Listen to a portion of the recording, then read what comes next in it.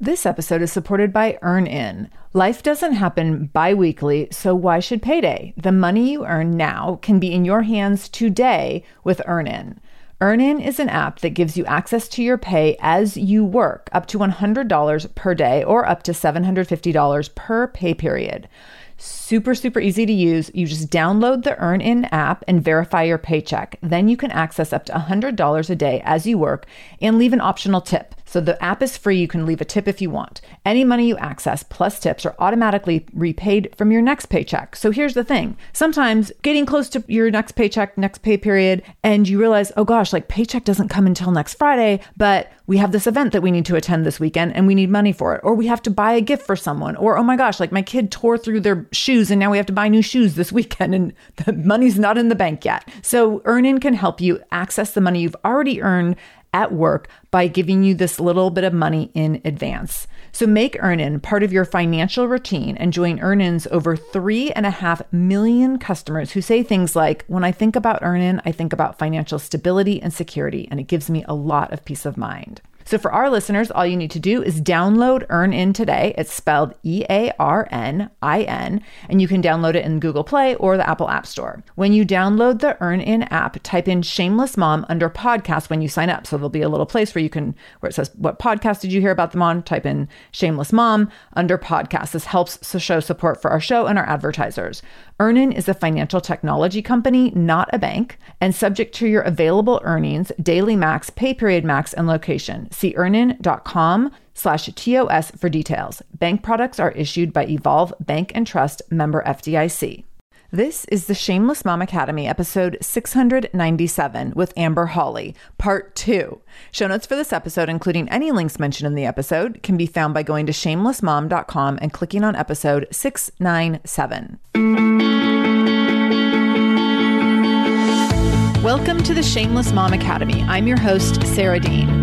I'm here to give you and other passionate, driven, unapologetic moms tools, resources, and a little bit of humor to help you lead more positive, powerful, and purposeful lives every damn day.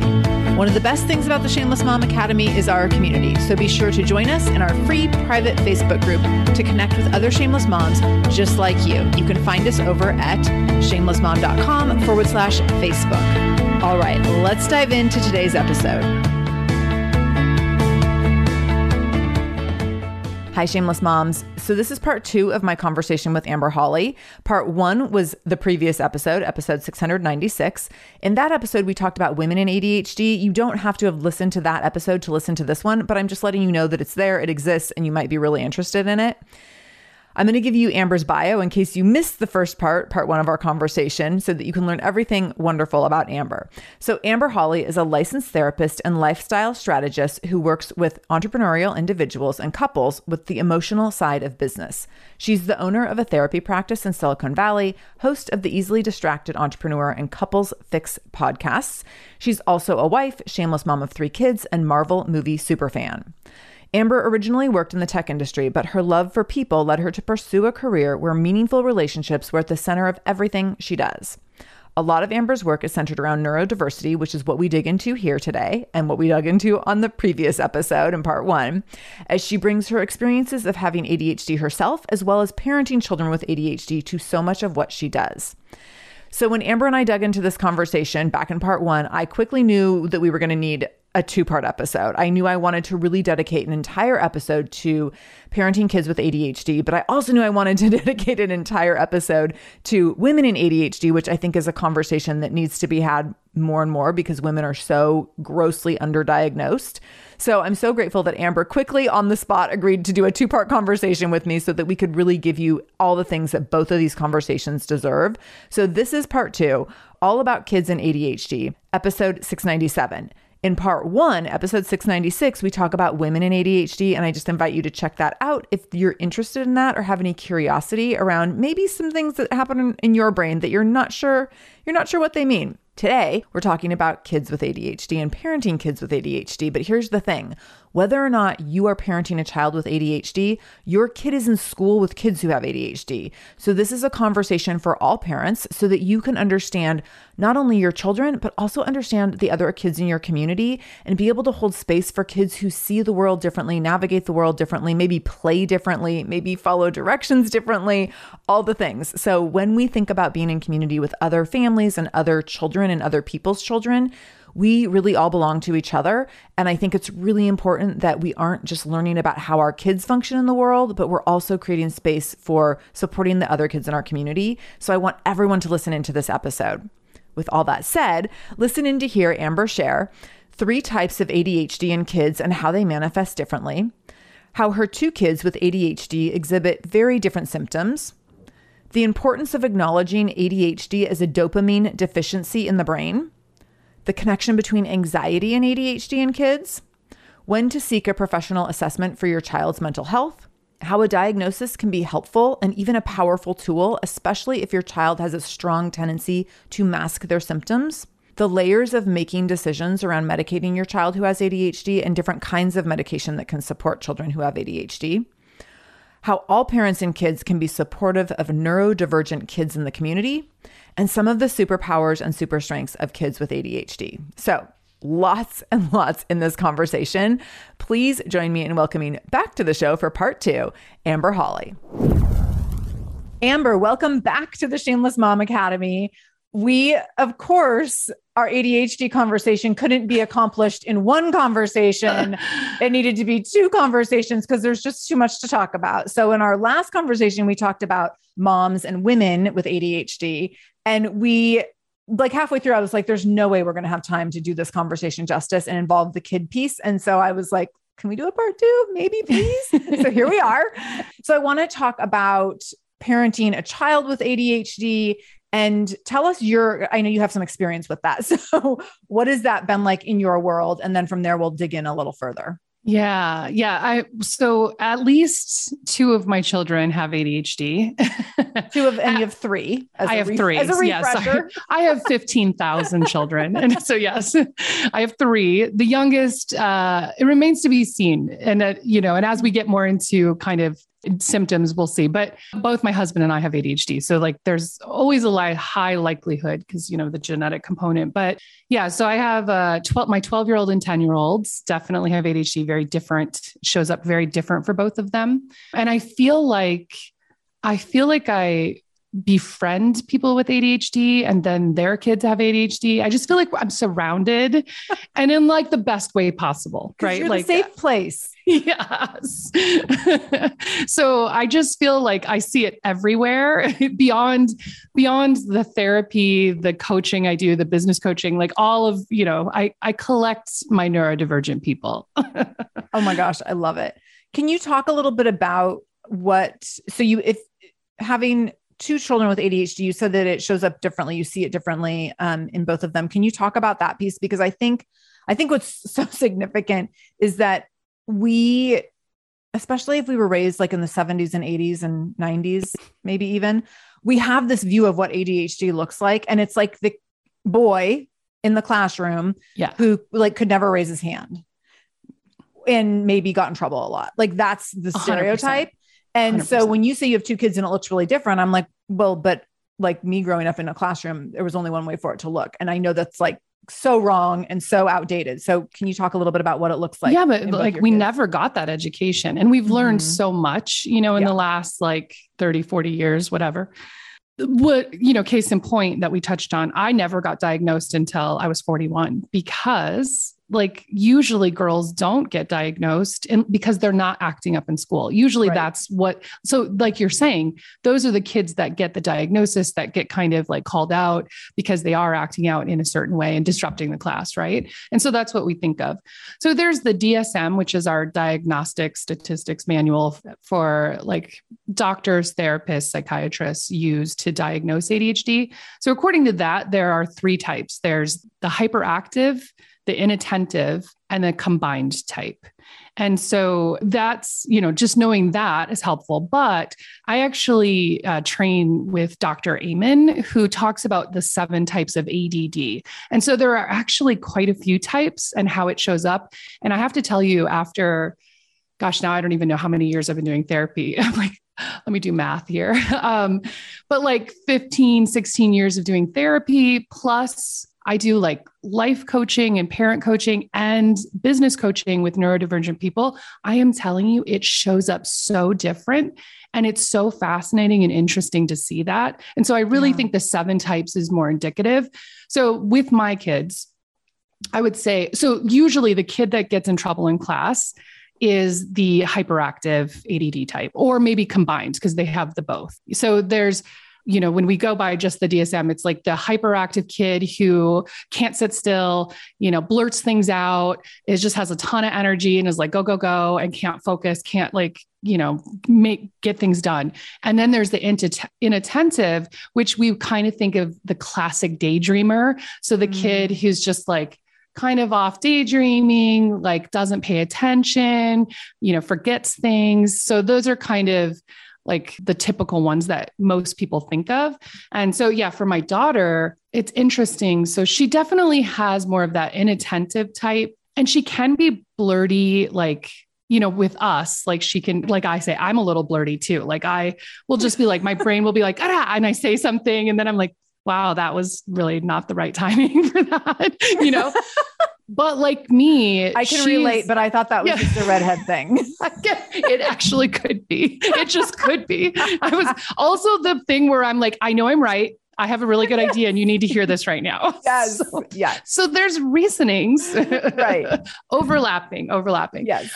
Yeah. But she, she's the forgetful. She'll walk around with something and I'll say like, go put this in your room. And if I see her walk around, I already know, and it'll end up like in some random cupboard or wherever she just happened to stop, like she always is losing things, that kind of thing. But she's like really good socially. She doesn't blurt out in school. In fact, her teachers usually love her. She's super smart. She might have, cause she's still young, 12. Like I have what's called over-focused ADHD, which shows up a little, I'm going to use lay terms like OCD-ish, what people would think. Like you get really fixated, you hyper-focus, you have a hard time like transitioning. She might be more that type, but my son is just super sensitive. Now he's not the kid who is going to be disrupting class a lot. I mean, occasionally, because he's a human being, right? But he's not, but when he talks, sometimes we're always like, oh my, we're inside. Like it feels like he's yelling all the time when he's talking because he's just excited and loud. But he's very, very sensitive. And he has that thing where like, if I tell him 3 things to do, that's like really overwhelming for him still at this stage that he's in where, with some kids, you can be like, you can name 3 things and they could execute all 3. Yeah. Yes. They could do a sequence task, but he still really struggles with that. And so, there's some overlapping characteristics because they can be extremely loud. And when they're all together, and I mean, I think this is all kids, right? They're just so loud, which is a little bit overstimulating for me, but yeah, it's just interesting to see that, again, there's like, he has that hypersensitivity, which would be more in what we would call like, the limbic ADD, according to Eamon, where he talks about there's this kind of like moodiness. And my daughter has more of just like the distracted. And actually, I would say she's a little more anxious. She has like maybe like the anxious ADHD. So super interesting and helpful. 2 things I want to mention on the back end of that is, and I'm like typing notes so I don't forget my 2 thoughts. So first is I have a number of friends, like you were talking about how you collect neurodivergent friends. I'm like, maybe we're the same that way. Not neurodivergent friends, but I have so many friends and that are in this process of either they have a child who's been diagnosed, or then they're in the process of like having some assessing done, and kind of there's some speculation around like what's going on with the way their children's brains work. And one of the things that's come up with a number of them is the sequencing. And one of my friends said, and her son was diagnosed a number of years ago now, but she said when she had, so her kids are a little over 2 years apart. And so when her daughter was like 2.5 and her son was approaching 5, she was starting to recognize like her 2.5-year-old could do like 3 things in a row. And her son, she'd be like, we give him one task to go get dressed. And then she would go back into his room 15 minutes later and he'd be like rolling on the floor naked, singing a song. Exactly. And she was like, why can like the toddler do these things? So this started happening. So she gives me this really like, it sounds like a really funny example, but like so many of us who are listening, I'm sure like, oh my gosh, like that's my kid. Totally. And what's been interesting since then is a number of my friends who I've shared that with, who are having children going through this process of potential assessment and diagnoses and everything. And they're like, oh my God, that's totally my child. The rolling on the floor naked, singing a song. When you're like, I asked you to do one thing to get ready for school, get dressed. Like, it's not a surprise. We do it every single day, yes. Every single day, but every single day it seems to be a surprise to you. And you're rolling on the floor naked, singing a song. Exactly. Oh, you just reminded me. That's where my youngest, so my kids are 12, 10, and 8 now. And I think it was last year, my youngest, she was saying something and she's like, I'm more mature than Liam, and she's very sassy. And she said, I'm more mature. And I said, well, yeah, you are, because she can follow those sequences. She can do like that kind of stuff. Plus just, emotional maturity she has. And it was so cute because he comes up and he goes, no, look, I'm taller than you. And I'm like, that has nothing to do with this. Obviously the more mature one. Exactly. I was like, but it makes me think about that. Like, yeah, it's so true. Yeah. It's those kinds of things where you're like, oh, wait a minute. Mm-hmm. You start to pick up on things. The other thing I wanted to circle back on was you mentioned that in one child, you see more of a tendency or propensity toward anxiety. And another thing I've been learning about recently is this connection and overlap between anxiety and ADHD. And it's something that I've been talking with my therapist about as I've been trying to kind of like finagle and, self-diagnose through Google. My therapist is like, you could just like go to a psychologist. my psychologist and I argue about these things. This episode is supported by AquaTrue. Having clean, safe water is the last thing you want to worry about. But unfortunately, according to extensive research by the Environmental Working Group, 3 out of 4 homes in America have harmful contaminants in their tap water. So that's why you got to check out AquaTrue. AquaTrue purifiers have a 4-stage reverse osmosis purification process. And their countertop purifiers, which is what we have, take no installation or plumbing. And they remove 15 times more contaminants than ordinary pitcher filters. And they're specifically designed to combat chemicals like PFAS, which can lead to potentially adverse health effects like cancer, endocrine system disruption, and liver toxicity, which is part of what makes AquaTrue so special, unique, and important in terms of how they are able to filter water. They also have water purifiers to fit every type of home. So like the installation-free countertop purifier that we have at our house to higher capacity under sink options. They even have Wi-Fi connected purifiers and mineral boost options. So I'm so excited about our new AquaTrue. And here's the thing. I swear it's like a gentle reminder to actually drink more water every time you walk into your kitchen. So we are drinking more water now and also more clean water. So more water that is more clean. It feels like a double win. I'm feeling pretty impressed with us. I feel like sink water, tap water becomes invisible at a certain point. And when I see the purifier on my counter, it's like many times a day reminder to like, keep drinking, keep drinking. So I want you to check out AquaTrue for yourself and for your family. AquaTrue comes with a 30-day money-back guarantee, and that makes it a great gift as well. Today, my listeners can receive 20% off any AquaTrue purifier when you go to aquatrue.com. That's AQUATRU.com and enter the code shameless at checkout. That's 20% off any AquaTrue purifier when you go to aquatrue.com and use the code shameless, SHAMELESS.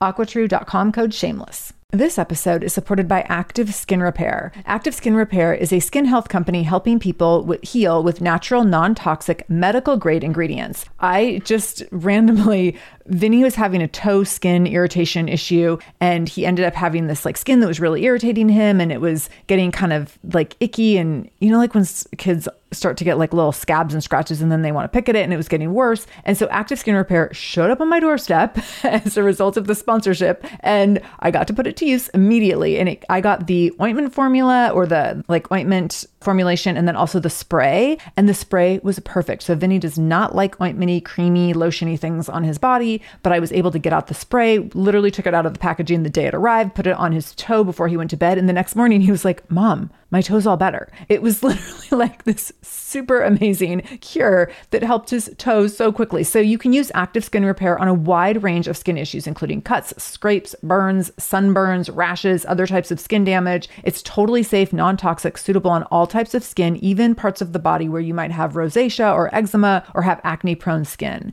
This is also safe for the youngest members of your family up to the oldest. So now you have one simple solution for your family's skin health needs. With over 500,000 happy customers and thousands of 5-star reviews and super safe and clean ingredients, Active Skin Repair is something that you want to have on hand for your family. So to get your own Active Skin Repair, go to activeskinrepair.com to learn more about Active Skin Repair and get 20% off your order when you use the code shameless. That's activeskinrepair.com. Use the code shameless for 20% off your order. activeskinrepair.com, code shameless. Anyway, so in this process though, I've noticed this connection, and my therapist has like confirmed the connection between ADHD and anxiety and how it's really tough, can be really tough to tell if both are present or if one is just giving symptoms of the other. So there's that piece. And as I've had multiple friends go through the process of their children being diagnosed, it's been really interesting that diagnosis together, a diagnosis of ADHD and anxiety, seems to be pretty common. So can you touch on that a bit as a professional? I'm really curious about that combination. Absolutely. And yeah, I would say when I think about it, that's one of the number one, like rule outs or like coexisting, like you said, symptoms. I mean, depression is up there too. And even like autism, having autistic characteristics. Yeah, there's a lot, but the anxious part. So if we like the Dr. Amen, the 7 types, the anxious, like my daughter, that's more speaking about to general disposition. When you have that kid who's just a little anxious, like she's always worried, she'll say something. And I said, well, you just need, like, I was something about bread. And I said, well, just make sure there's not mold on it, 'cause I feel like that bread is like old. And then she's like, well, I ate it 'cause I found some. And she goes, will I die? Like she was so like really and she's super smart 12-year-old. And I was like, no, you're not going to die. Like, it's just mold. You probably didn't even eat any, but she is like, she has this anxious disposition, right? As opposed to, and I think why, and this is the thing, especially when they're trying to figure out which one, when you have ADHD, the likelihood of you dropping balls, like, and if we're talking about kids now, forgetting to do your homework, not getting things done, feeling like you're behind or don't understand the assignment, and just kind of not really, fully being aware of what's going on, you can get so much anxiety just from that. Right. So like, even just or like being yelled at because, your parent said, go to your room and get ready for school. And then you don't. And then so every day, like, you're getting yelled at in the morning, you're getting yelled at in school, you're getting yelled at home, at night.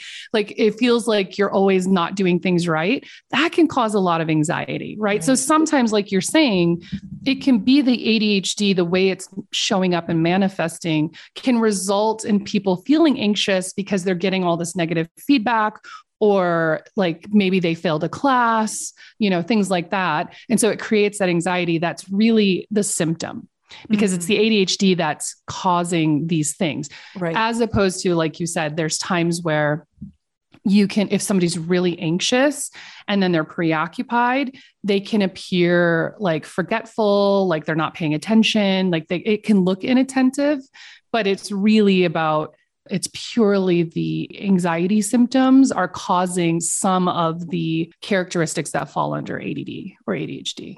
Got it. That makes a ton of sense. And I think if you throw in, just to throw one more thing in there, but if you throw trauma in there, so then you also see, I think, other layers of anxiety, inattentiveness, like that can be really tricky to tell. And so I've definitely seen some of that with different families and kids, where then you're looking at like, well, I thought that there might be some anxiety from this trauma, or is that ADHD that was always there? That's like, no. So yeah.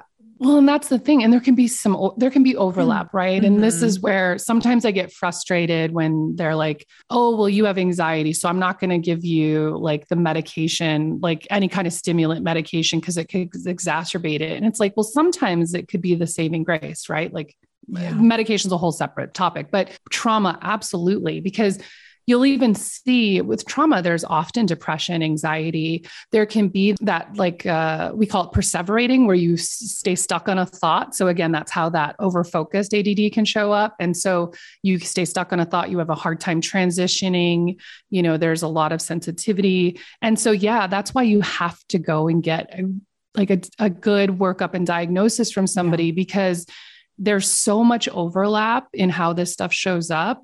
And it could be both. You could have both going on, but absolutely trauma is going to be impacting a lot of how that shows up too. I appreciate you pointing to people getting a legit assessment instead of being like me and searching Google. So can you tell people, when is it the right time when you are watching your child struggle maybe in a whole bunch of different ways? When is the right time? Sometimes I think when we see enough things line up, or and we have like a long enough list of concerns, then we're like, okay, now it's time. But I also think sometimes there might just be like one or two things that continue to be there. And we might be dismissing this like, oh, that's just, a 9-year-old boy being a 9-year-old boy, or a 12-year-old girl being a 12-year-old girl. So how do we know when is the time to get a formal assessment? Yeah. I mean, obviously, if you feel you want to get one, right? But I would say if you're in that category of, there's things going on and I'm not sure, I guess for me, I would always go back to, is it impairing any parts of their life? And so that's I'll use my kids as an example. My 12-year-old, I've never gotten her a formal diagnosis, although I can diagnose ADHD, right? As a clinician, because she does really well in school. She does really well in her social relationships, because that's a big category, right? Like relationships. She, she has the typical struggles that all of us have with ADHD, but it doesn't impact at home. She's also a moody 12-year-old, but she doesn't, she can help out. She's super helpful. She's very kind. She has good relationships. She does well in school, and she, seems to have a breadth of interests. So I feel like, hey, right now she doesn't necessarily need it. Now, my son, on the other hand, is a different story. And it's interesting. I actually forgot his number one symptom, or I would say the way it shows up that actually is problematic. So we're getting him an assessment is, he has this thing, and under Dr. Amen, they talk about there's an association with head trauma. And he had a trauma when he was 3, a drowning accident. And so it's this thing where when he gets overstimulated, and he's very sensitive, as I said, but he can get explosive and just he can't calm himself down, and he gets super upset, generally very sweet. But once he hits that limit, he just can't self-soothe and control, and get himself out of it. It takes a long time, self-regulate. Yeah. So with him, it does impact him at school sometimes. It hadn't really until last year at the end of the year. And so we're okay, so we had to reach out, and we're on waiting list, but again, he does well in school, but he has to work so hard to do well. And so it takes a lot of extra energy, which causes him a lot of stress. And even though he has some good friendships, and luckily, literally every one of his friends there's no way those kids are not ADHD. Most of them have diagnoses. Well, do you think they attract each other though? Because they can, because I think that there's symptoms. A child with ADHD can have a really dynamic personality, which can make them really magnetic. And then I would think I can see how they can attract one another, because there's an energy that's it's attractive, it's fun, it's exciting, and to get all caught up in all of it. And on the flip side of that, a lot of kids, and it shows up with girls too. So I'm trying not to be too overgeneralizing, but I see it a lot in boys. And, in my therapy clinic, we saw a lot of kids, and we would see this more in boys, that they really struggle socially because they can be blurty and impulsive, and they, don't always share well. And, so they actually can be shunned by a lot of peers. So I think when they find a friend that's like them, like you're saying, so sometimes it's not even that they're magnetic. It's more like, oh, like we're both kind of on the outside, like let's connect, And so they have each other. So I would say like, again, if you're like, hey, this is something that I feel could be, and I want to go get a diagnosis. I'm never going to say like, don't go get diagnosed. Right. But if it's impairing your kid in some way, and especially if it's impairing them in school, like, and so again, my son does really well in school, but the effort he has to put in to get there it takes a lot out of him. So even having that diagnosis, as like can help with getting like 401 plans or getting accommodations. You have to have a diagnosis for that. Yeah. And so I have worked with, I only see adults and couples now, but I have worked with, young adults who are in that transition in college. And they were like, God, I wish my parents had gotten me the diagnosis, because now they're at college and they need like extra time to complete like a test, or, they need special accommodations, and it's just harder, and they have to go through the whole process. Right. So there's something to think about with that. Like, I would say I would always go back down to that. And just because you have the diagnosis does not mean you have to do medication. I think that's always a big fear. That's absolutely not the case. Like, there are some kids who medication is life-changing for them, and it makes their life so much better, and just, it's transformative. But there's many things that can be done behaviorally and, otherwise, but it's good to know. Yeah. Right. I think because that's the other thing. Like, I see so many adults go, I don't know, maybe. And they're always wondering, like, could I be, And so that's, it's just nice to be able to say, yes, I have this. And now I can move on. Totally. Yeah. I want to touch on two things from what you just said. So first of all, the masking. And so if you have a child who is a high performer, does well in school, like they're doing fine, and you might not be, you're like, they might have some things, but like they're getting good grades, and like I'm not getting calls from the teacher or whatever. Recognizing that if they're masking to do that, how exhausting that is. And this is something that I suspect with myself is like, now that I'm 40, almost 47, and I feel like perhaps I've been masking for 47 years. I'm like, I'm really tired. Yes. The masking that I did in school, because I was a high performer, high achiever. And it was really, really, there's certain subjects that were really hard for me, even though I got straight A's. And in looking back, and this is something that I kind of argued with my psychiatrist about, because he's like, well, but you got good grades and like you had an organized desk. And I was like, yeah, 100%. But like the energy it took to do a lot of the things I did was extraordinary. And I just thought that was normal. I assumed everyone was putting in that much energy. So I think that masking piece is really important, recognizing potentially when a kid could be masking. And then I want to dig into the medication part a little bit as well. Did you want to say anything more about masking though, before I move us on? Well, one, I'm just really glad you brought that up and that you talk about that, because, and I think we said this in the first interview, but I know I'm trying to remember our part one. I think we talked about this because you talked about that, and I was irritated with your psychiatrist about, it's like, that's a coping mechanism, having to have, and I'm this way.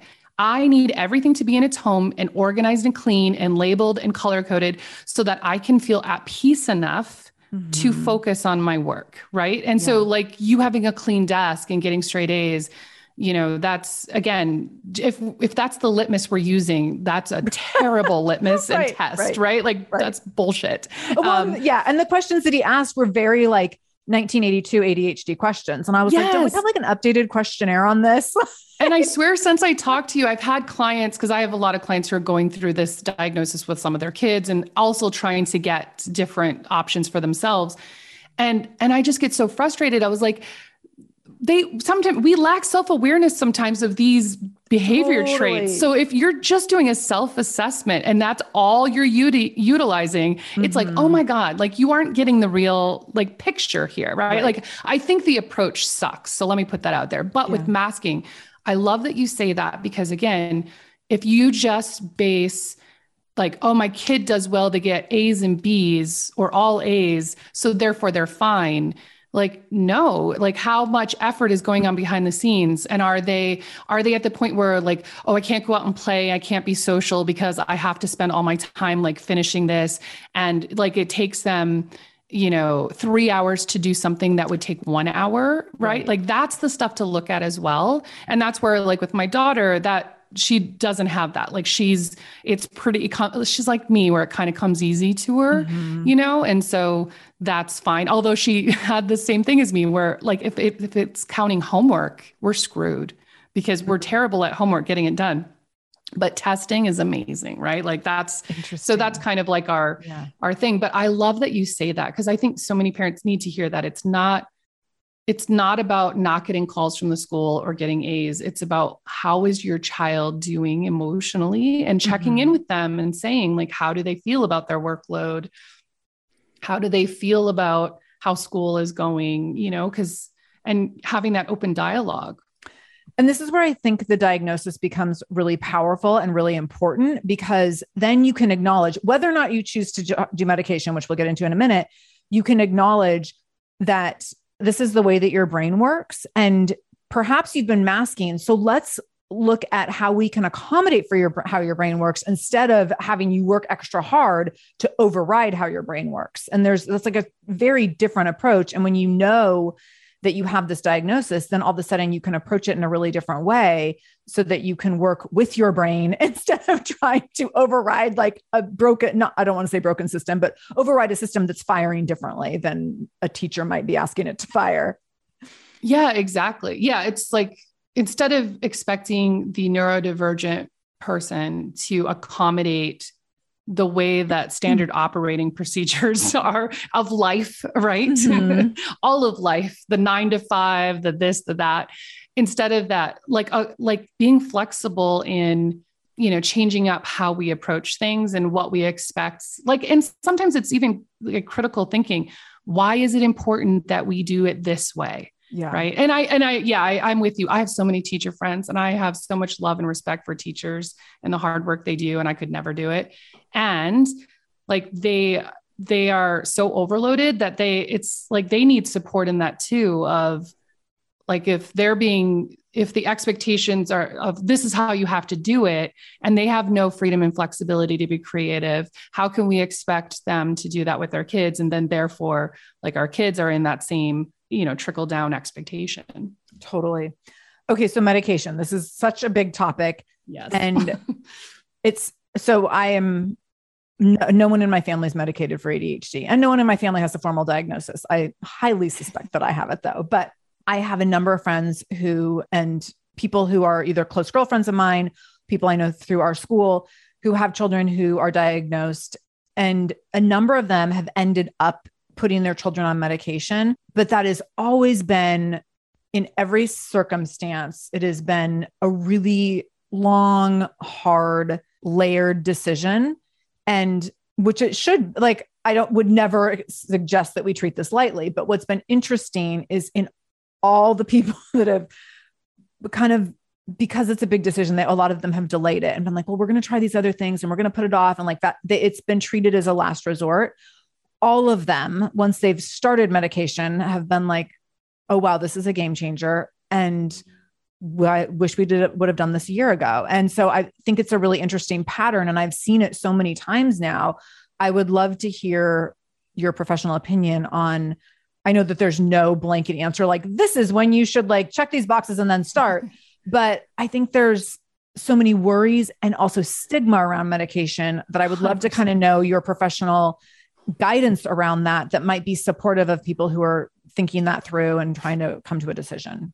Yes. And 100%. And I will say, kind of my approach too is medication is not my first go-to. Like I tend to be on the more of the holistic side. I run in some extreme holistic circles where that's a whole different thing. But at the same time, I'm like, these medications were created and can be so transformative and helpful, like anything that, why would we just ignore this, I guess it's like technology in a way that can really help people. And so, yes, I think there's the two camps. One is it's the last resort, and sometimes they push it back way too many years, and because their kid is struggling. And that's why I say, unfortunately, right? And then there's the other camp where it's like, they're almost forced, like, especially those little boys who are acting out. They're like the 5-year-old who's kind of just being a 5-year-old. Oh, exactly. Because the school is like, oh, well, you must sit for 6 hours a day. What? Right. Like I do because I see clients, but like, I wouldn't want to do that either. Like, it's just ridiculous. Right. So you either get the people who are in that camp. And then they feel guilty, like, oh, I should have like pushed back or whatever. And it's like, no, like, if it's helping them, it's helping them, and it can be transformative. I think, you have to kind of honor your approach, but I think letting go of, I think it is a stigma of like, oh my God, like I'm a bad parent if I medicate my kid. And it just means that I don't want to have to deal with them, and I don't want to have to parent. I mean, I've heard it all, and it's so frustrating because I'm like, this is a chemical issue, right? So ADHD is a deficiency of dopamine in a certain part of the brain. And just like, I think the example we often use is like, if you're diabetic and you're not producing insulin, you need insulin, like, why would you deprive somebody of that? And so understanding it's a dopamine deficiency. And, the same thing, like there are certain disorders that like you could approach them differently and they don't necessarily need medication, like with depression, right? But sometimes the depression gets so bad that you need that booster to get you to a place where you can learn the behavioral stuff in order to make the changes. So I think the same can be with ADHD. It's like, why is that bad that you're giving your kid what they need to function and to feel good? And it doesn't always have to be stimulants. So there are certain types of the ADD that actually respond well to an antidepressant.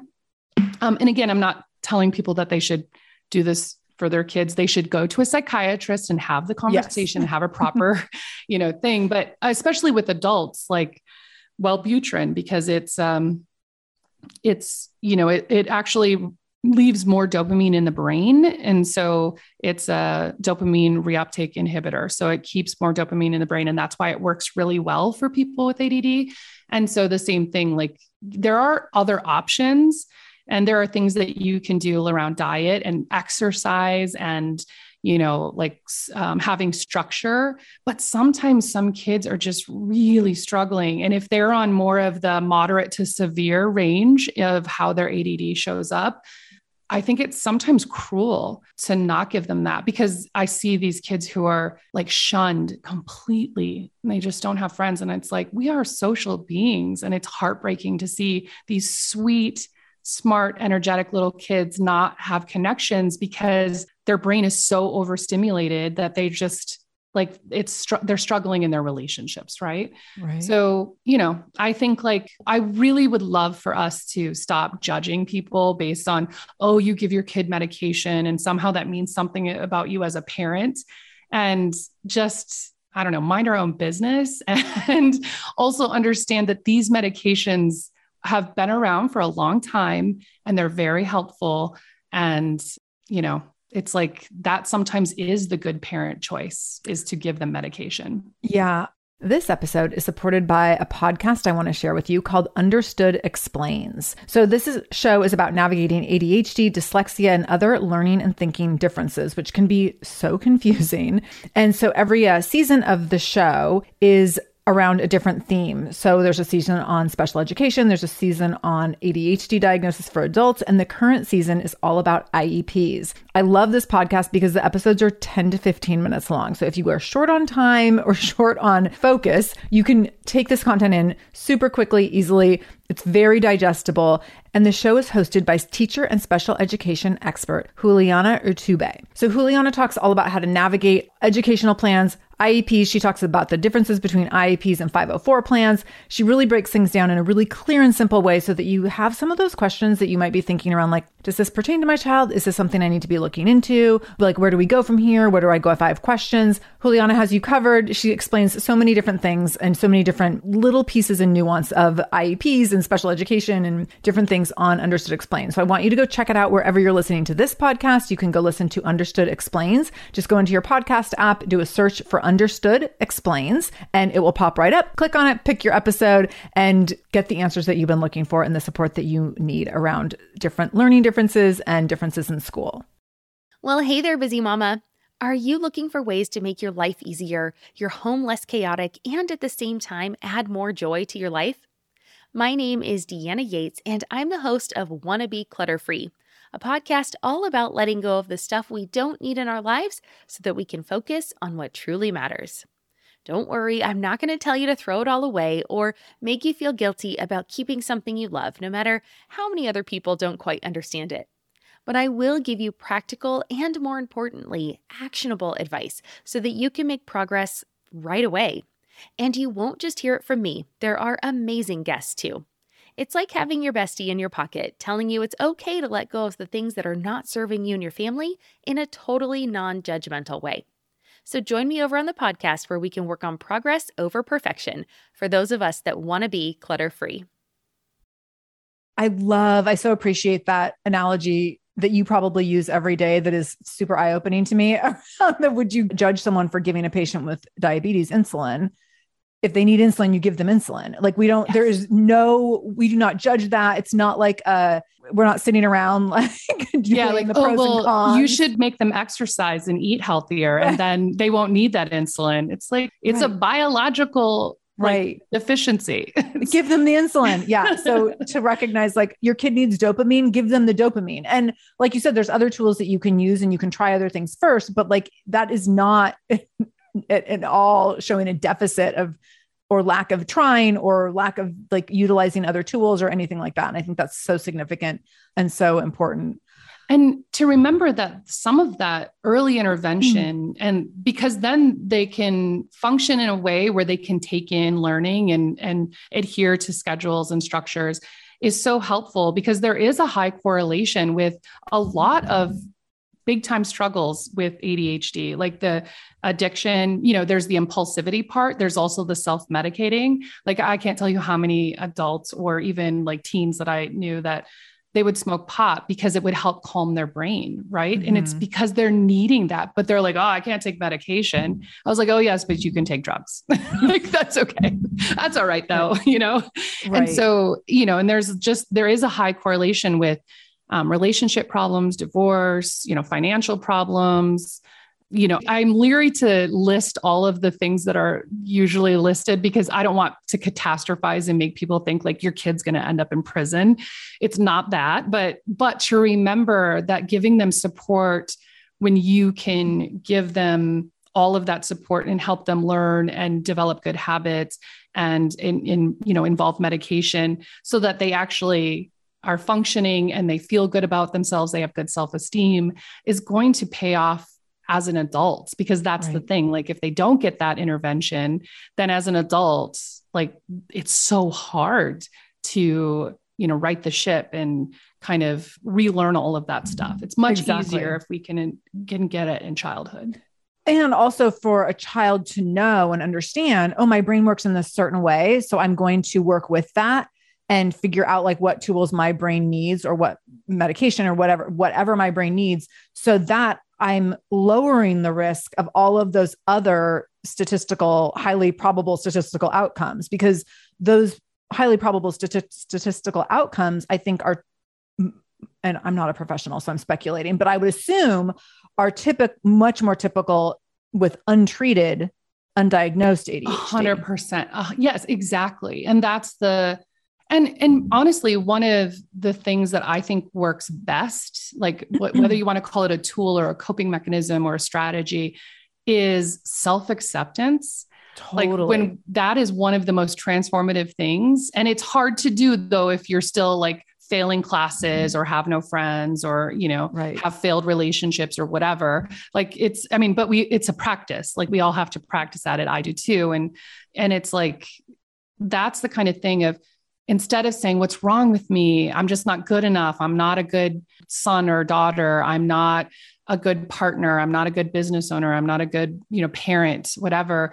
It's like realizing, no, there are certain struggles and your brain works differently. And so if we can understand like, okay, this is how my brain works, how can I support that? So I think the self-acceptance piece, and that's where sometimes like knowing, oh, this is what's going on. My brain works different, not, well, there's something wrong with you and you're broken, is really, really helpful. Absolutely. Right?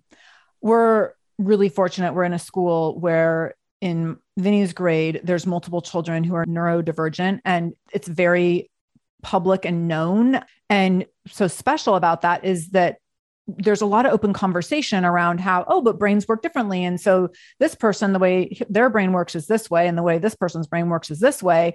And it's been really helpful in explaining, as these kids are growing up, explaining like, this kid does this way because remember they have ADHD or they have autism or they have Down syndrome or whatever the thing is. So they react to the world in this way, or they're learning to do it in this way that's different than the way that you're learning to do it or that you're experiencing it.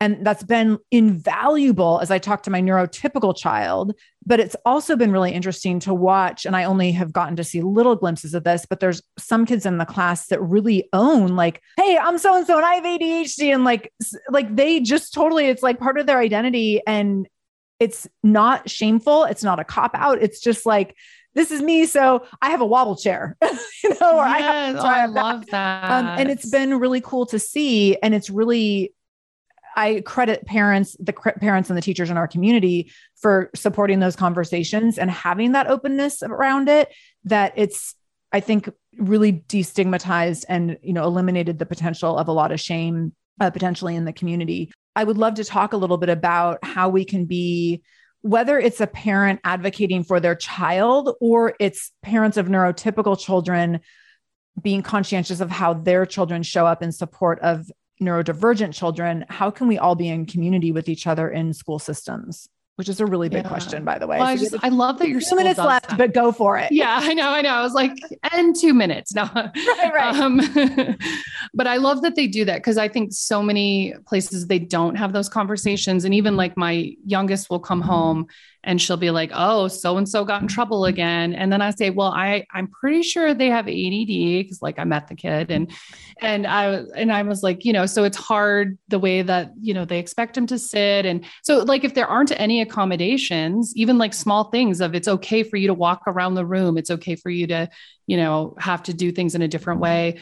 And just like letting kids know, because even neurotypical kids, we all have our own preferences and ways that feel better to us. And so it's like, if we could honor that we all work differently. And I think, like you said, it's talking about it. Cause I think that most of the time we never have that conversation. It's more like, oh, Jimmy, he acts out and he's always getting in trouble and he can't, doesn't pay attention, instead of him being the bad kid. And then, which is only going to, it impacts his self-esteem. It's going to exacerbate things.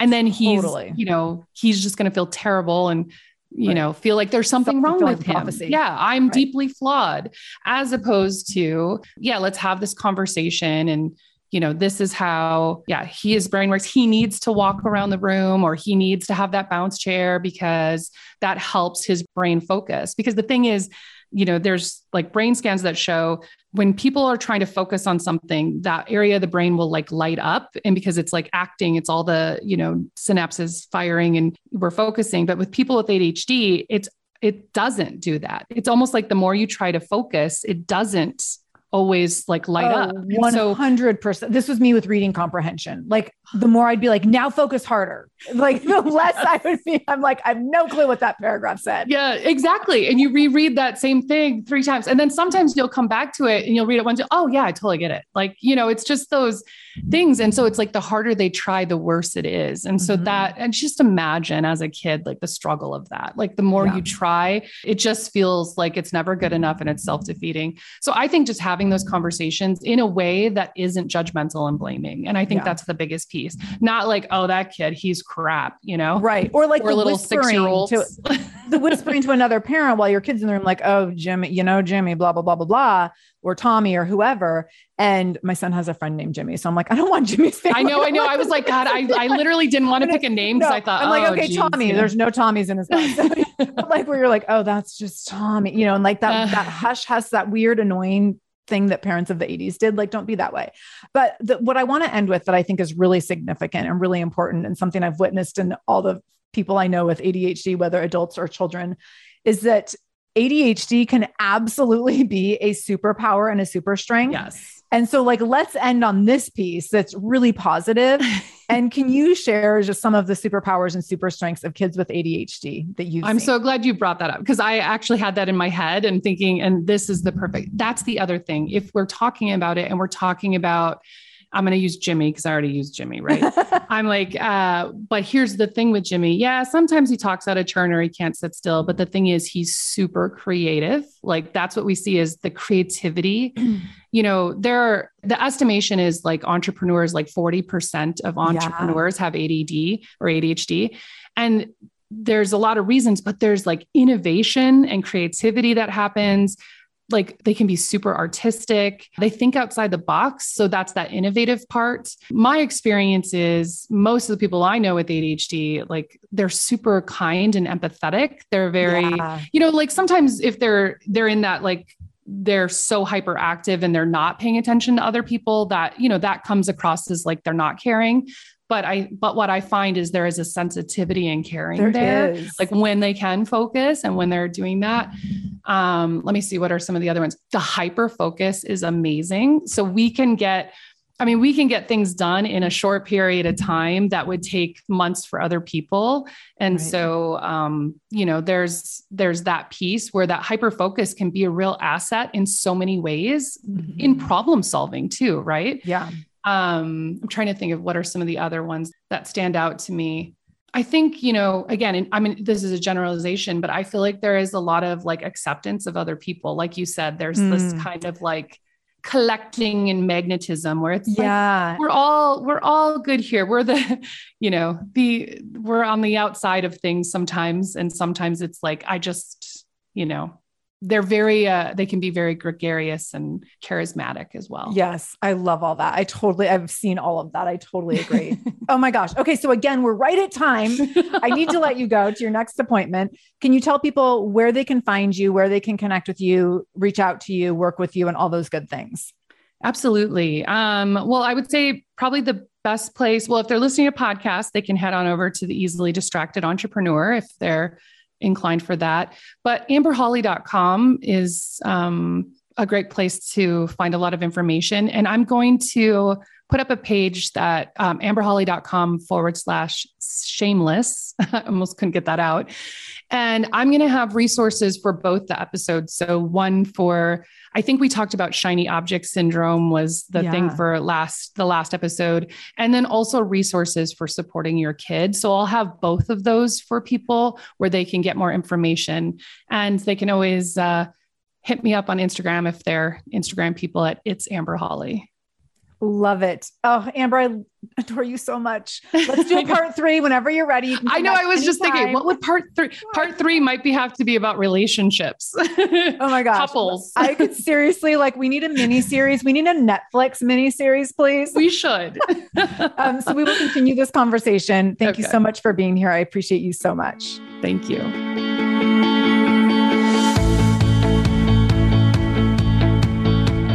Thank you so much for joining me in the Shameless Mom Academy today. I really, really appreciate you being here, and I hope you learned something new. As always, this conversation will be continued over in our free private Facebook group. You can join that group by going to shamelessmom.com/Facebook to connect with other shameless moms just like you. Additionally, if this is your first time listening to the show, know that we are here every Monday and Wednesday with a brand new episode. So make sure you subscribe. Go to whatever podcast app you use and subscribe to the show so you never miss an episode. You can do that directly if you go to shamelessmom.com/review. That will put you in Apple Podcasts, where you can click on the subscribe button and you can also leave a review. If you scroll down a little bit, you can leave a 5-star review. You can write a few sentences letting me know what you thought about the show. If you let me know how the show has impacted you in becoming a more shameless mom, you might be nominated to be Shameless Mom of the Week. Also, please share this episode. My goal is to help more mamas be more shameless every damn day. So please do share this episode.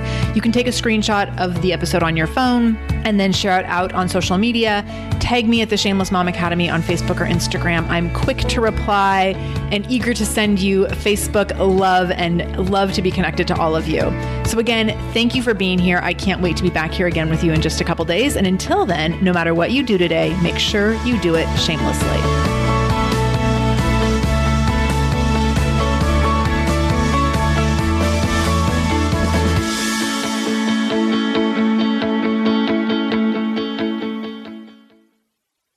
If you're a parent, I invite you to join us at the Mindful Mama podcast, where it's all about becoming a less irritable, more joyful parent. With sometimes hilarious and always thought-provoking experts and friends, at Mindful Mama, we know that you cannot give what you do not have. And when you have calm and peace within, then you can give it to your children. I'm Hunter Clark Fields, and I can't wait to see you there. Listen in to the Mindful Mama podcast.